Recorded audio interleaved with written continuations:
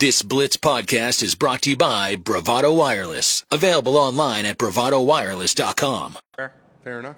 All right, let's set up the hotline and welcome in Scott Wright, who's joining us now here on the Blitz 1170 from the Oklahoman. What's up, Scott? How are you today, man? Hey, doing good. I'm glad to know that Victor's not picking that stuff out himself, thinking that he looks amazing on the course. I feel much better about Victor now. And Scott, I wish there was a video button on the radio so people could see the look on his face when he gives that answer, because it's the greatest, Right. Yep, I'm wearing this look I've ever seen in my life. I'm just happy the check cashes for him, because I'd probably listen I can be bought. I'm not going to lie. I'll wear anything. Anyway, if you want to pay me to wear something, let's go. So I'm sure that it's well worth his time. How are you, man? As we get set for softball coming up. I'm good. I'm looking around here in Stillwater, and there's a lot of dark clouds. I don't care for that, but it looks like things should be cleared out by 3. We should be all good to go. Okay, that's what I was going to ask. First thing, weather-related. What has the last, 10, 12 hours been? I mean, we have just been soaked here in the Tulsa area. How much rain has fallen in Stillwater? I don't know an exact inch amount. It's been quite a bit, though. But, they've got the all-turf outfield. Obviously, they've had a tarp over the infield, so no issues with standing water or any of those type of things. So as long as it's not raining and or lightning in the area, we will be good to go at 3:00. What's the lead-up been like this week with some of the questions asked to Coach Gajewski about the slump that they're in, trying to get out of it? Does it feel like that they're pressing at all? Do they have any answers for what has happened here down the stretch of the season? I mean, they talk about a lot of things. I don't know how many answers they've got right now. They're sort of hoping that they're addressing the things that have become their issues, but it's tough right now. I think they're past the point of pressing, though. I think that was after about loss number 5 in a row to start this thing. I think they were pressing quite a bit at that point.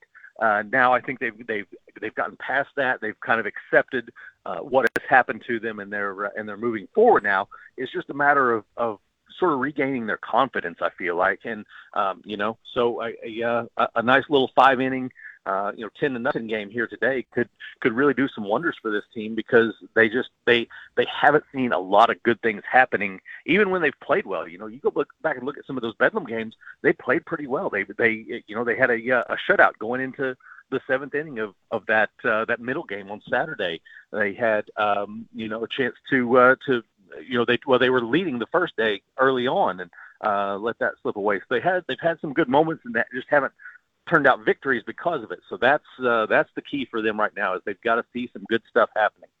When we talked to you last week, we had yet to have the answer for what was going to happen on Friday night and then also into Saturday, and what that would mean in terms of seeding for Oklahoma State, because there were a few questions based off the way that they closed the season.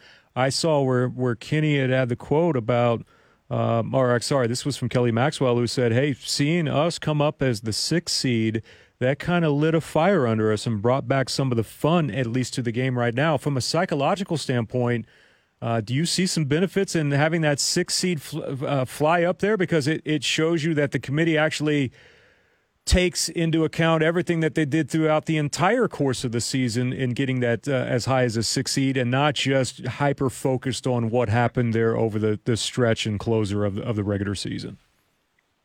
Yeah, I think it was big. I'm assuming that Kenny was saying the same things to the team that he was saying publicly, which after that Kansas game in the Big 12 tournament, he said, we're probably a 7 or 8. Unless they really weigh heavily on the last 10 games, then we're probably a 9 or 10. And so if he's telling the team that, and all of a sudden they pop up as a 6, that's a significant boost emotionally and mentally right there.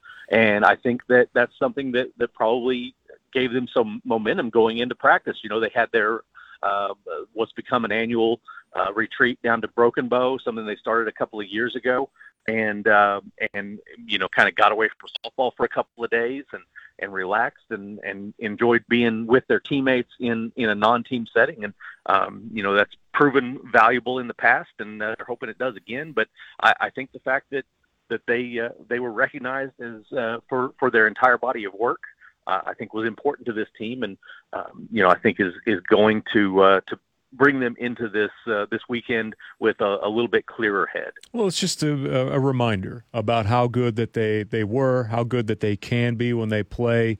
Coach Gajewski said, hey, just one game at a time right now. But it was interesting, that comment, at least to me, came from Kelly Maxwell, who has had her struggles in her own right. But, you still go and look at her overall numbers, and she's still an elite-level pitcher. And every now and then, if you can fall into that rut, a casual reminder doesn't help. And she seems to be the one that could benefit from this as much as anyone right now. Just like, hey, you know what? If we can get back to having fun, or this being fun, then the better off that we're all going to be.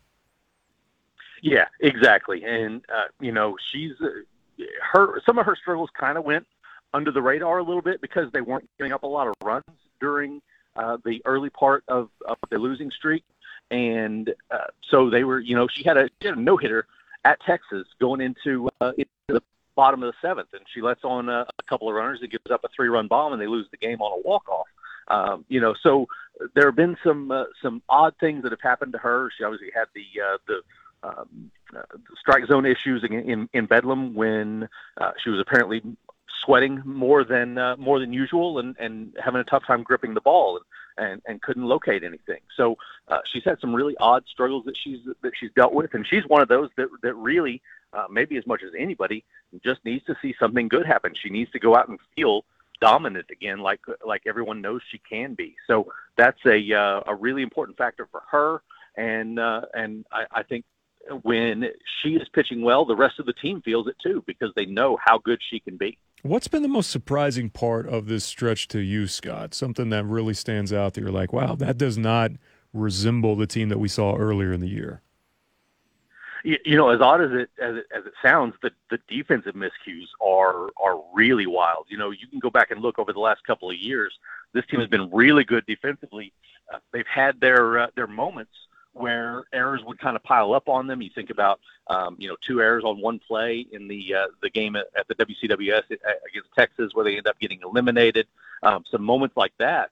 But over the course of a long stretch, they've never had this kind of a run of errors in the field. Kylie Naomi is as sure-handed as they come at shortstop, and she's been, mishandling routine ground balls and things like that. So, the offense is going to come and go, pitching is going to come and go, but it's been really weird to see a sort of team-wide defensive struggle like they've faced, and that's something that it's really hard to overcome, that kind of a thing, in the postseason, because these teams that you're playing now know how to take advantage of mistakes when you give them extra base runners or extra outs.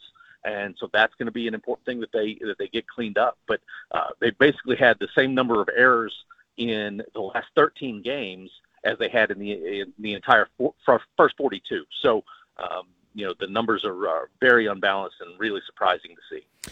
What's funny about their opponent, UMBC, and I know Coach Gajewski was kind of joking about this, but in terms of like in-depth scouting report, there's not a whole lot that's on them, just for the simple fact that there's not a lot of their games that are available for them. But Kenny was quick to point out, hey, it doesn't matter if we're playing them. He used Nebraska, Wichita State, or anyone else, they just got to go out there and worry about themselves at this point. But it is at least one of those odd times of the year where you play a team like UMBC that you don't have all the readily available information that you would need in trying to get set for a matchup like this. Yeah, it's really unique because, so many games are on, whether it be ESPN Plus or other regional networks, whatever it is, that most teams you can go find quite a bit of game film on them, and that's just not the case with this team. And obviously they're from a smaller league, and should be the type of team that Oklahoma State doesn't have any issues with. But you want to be as prepared as possible when you're going out there. You're going to get their ace.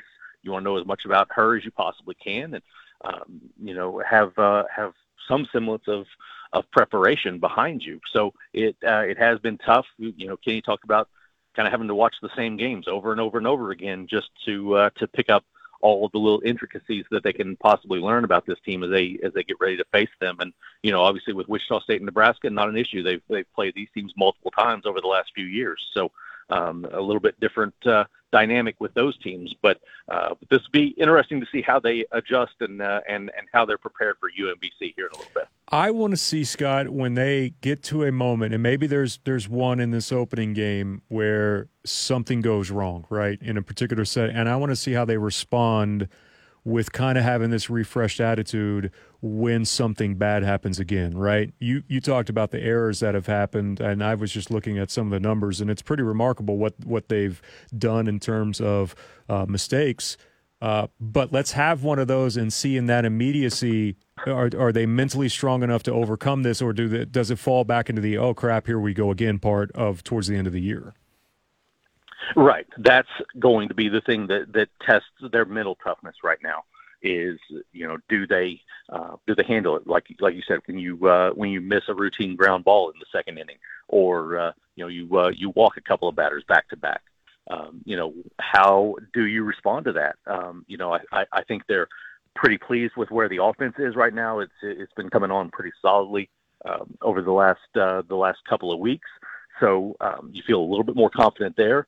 But yeah, some of those issues that have really arisen and become major problems during this last stretch are the things that you've got to respond well to and get beyond them. That's going to be the most important thing. Even in a game like this where they should be able to win handily, they've got to go take care of business and not let those little things trip them up and balloon and turn into much bigger things. There is no doubt at all. Scott, hope for dry weather. Hope everything ends up working out there, at least in terms of your coverage, and always appreciate when you can jump on with us here in Tulsa, man. Thank you for the preview.